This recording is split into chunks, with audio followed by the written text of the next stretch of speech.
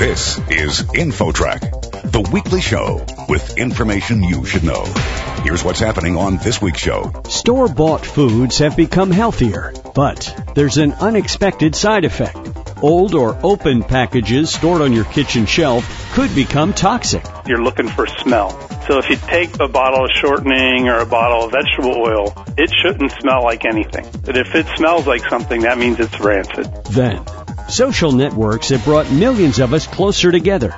But have they also shattered our personal privacy? We'll talk to an expert who shares the hidden dangers. Even benign things can be used against you. 79% of companies look at people's social networks, and yet the information they get might be erroneous. Those two stories and a lot more are straight ahead on this week's edition of InfoTrack. Our program will begin right after this.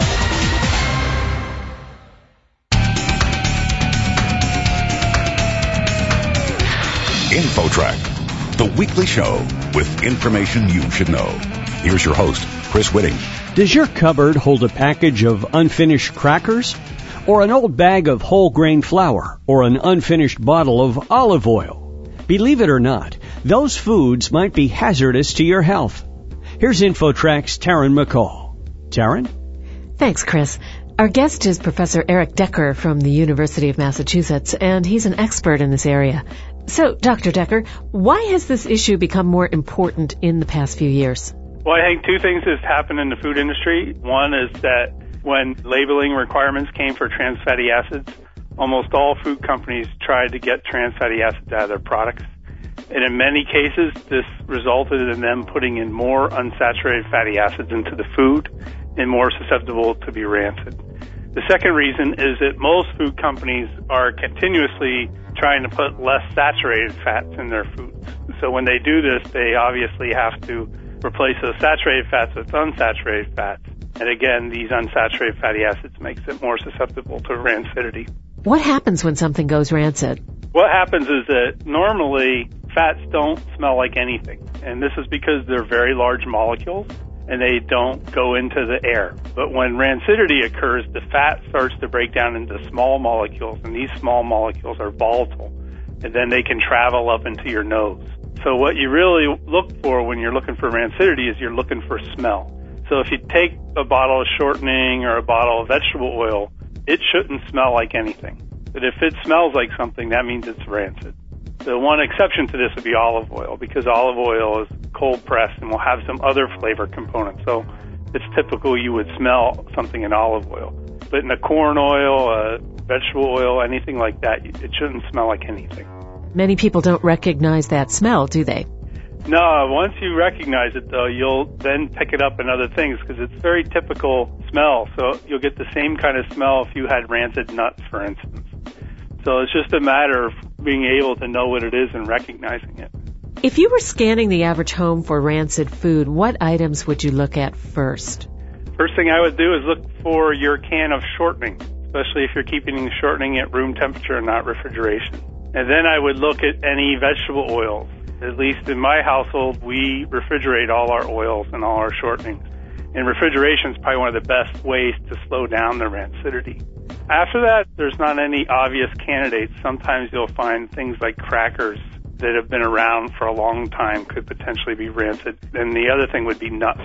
Again, if they're not refrigerated, nuts are very susceptible to rancidity. And in terms of things like flour, is it any type of flour, or is it only the whole grain versions that consumers should be concerned about? It's really only whole grain because it's only the germ of the kernel that causes the problem with the rancidity. So if you can take the whole grain or wheat germ or any of those is where you're going to end up with problems. So in white flour, the germ's removed, so it doesn't have the same problem.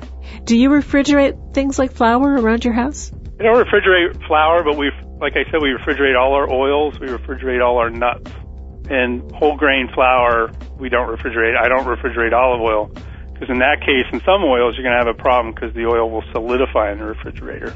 Our guest on InfoTrack is Professor Eric Decker, head of the Department of Food Science at the University of Massachusetts. And we're talking about food rancidity and how to recognize it in the foods around your house.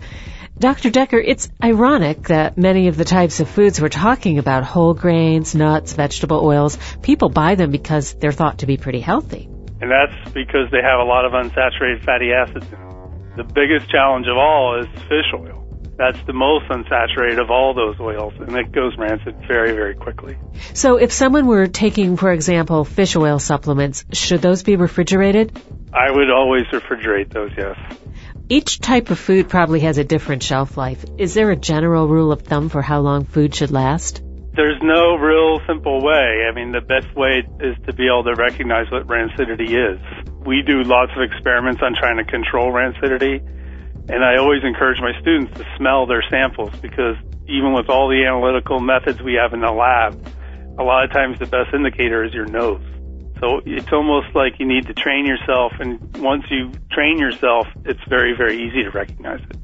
What are the health concerns about eating rancid foods aside from the fact that they'll taste funny?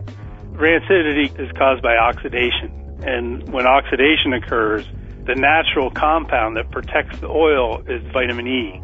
And so when the oxidation starts to occur, the vitamin E gets destroyed first, and then the rancidity comes second.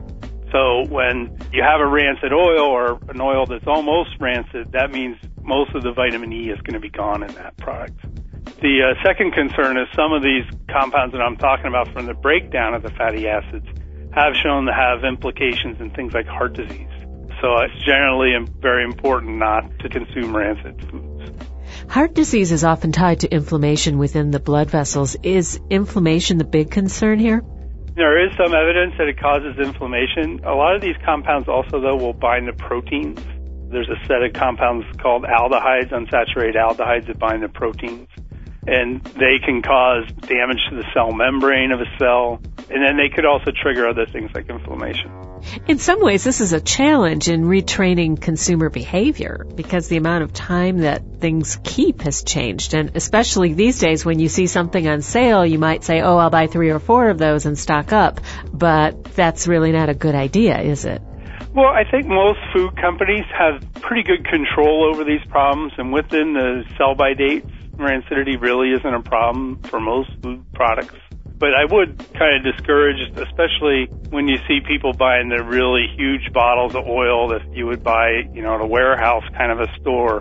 Most likely that's going to go bad before you get a chance to use it all. Any final words of advice? Yeah, I wouldn't avoid eating unsaturated fatty acids because they certainly are the healthiest of the fat sources. But you should just try to buy small containers, use them up rapidly, keep them refrigerated. Anything like that will slow the process down. Keep them out of the light. The light is also a strong pro-oxidant source. So anything you can do to just properly handle the product will maximize its shelf life. Professor Eric Decker from the University of Massachusetts, where would you send people online to learn more about this? Probably the best all-around source is the American Oil Chemist Society. They're going to have a lot of information about fats and oils and how to keep them. The other place to look would be the Food Information Council, International Food Information Council, or IFIC, which has a lot of great consumer tips on how to handle foods. Well, thanks for joining us on InfoTrack. You're welcome. I'm Taryn McCall for InfoTrack. Next, if you use Facebook or another social network, you could become a victim of shocking privacy violations. An expert shares tips you need to know. Straight ahead.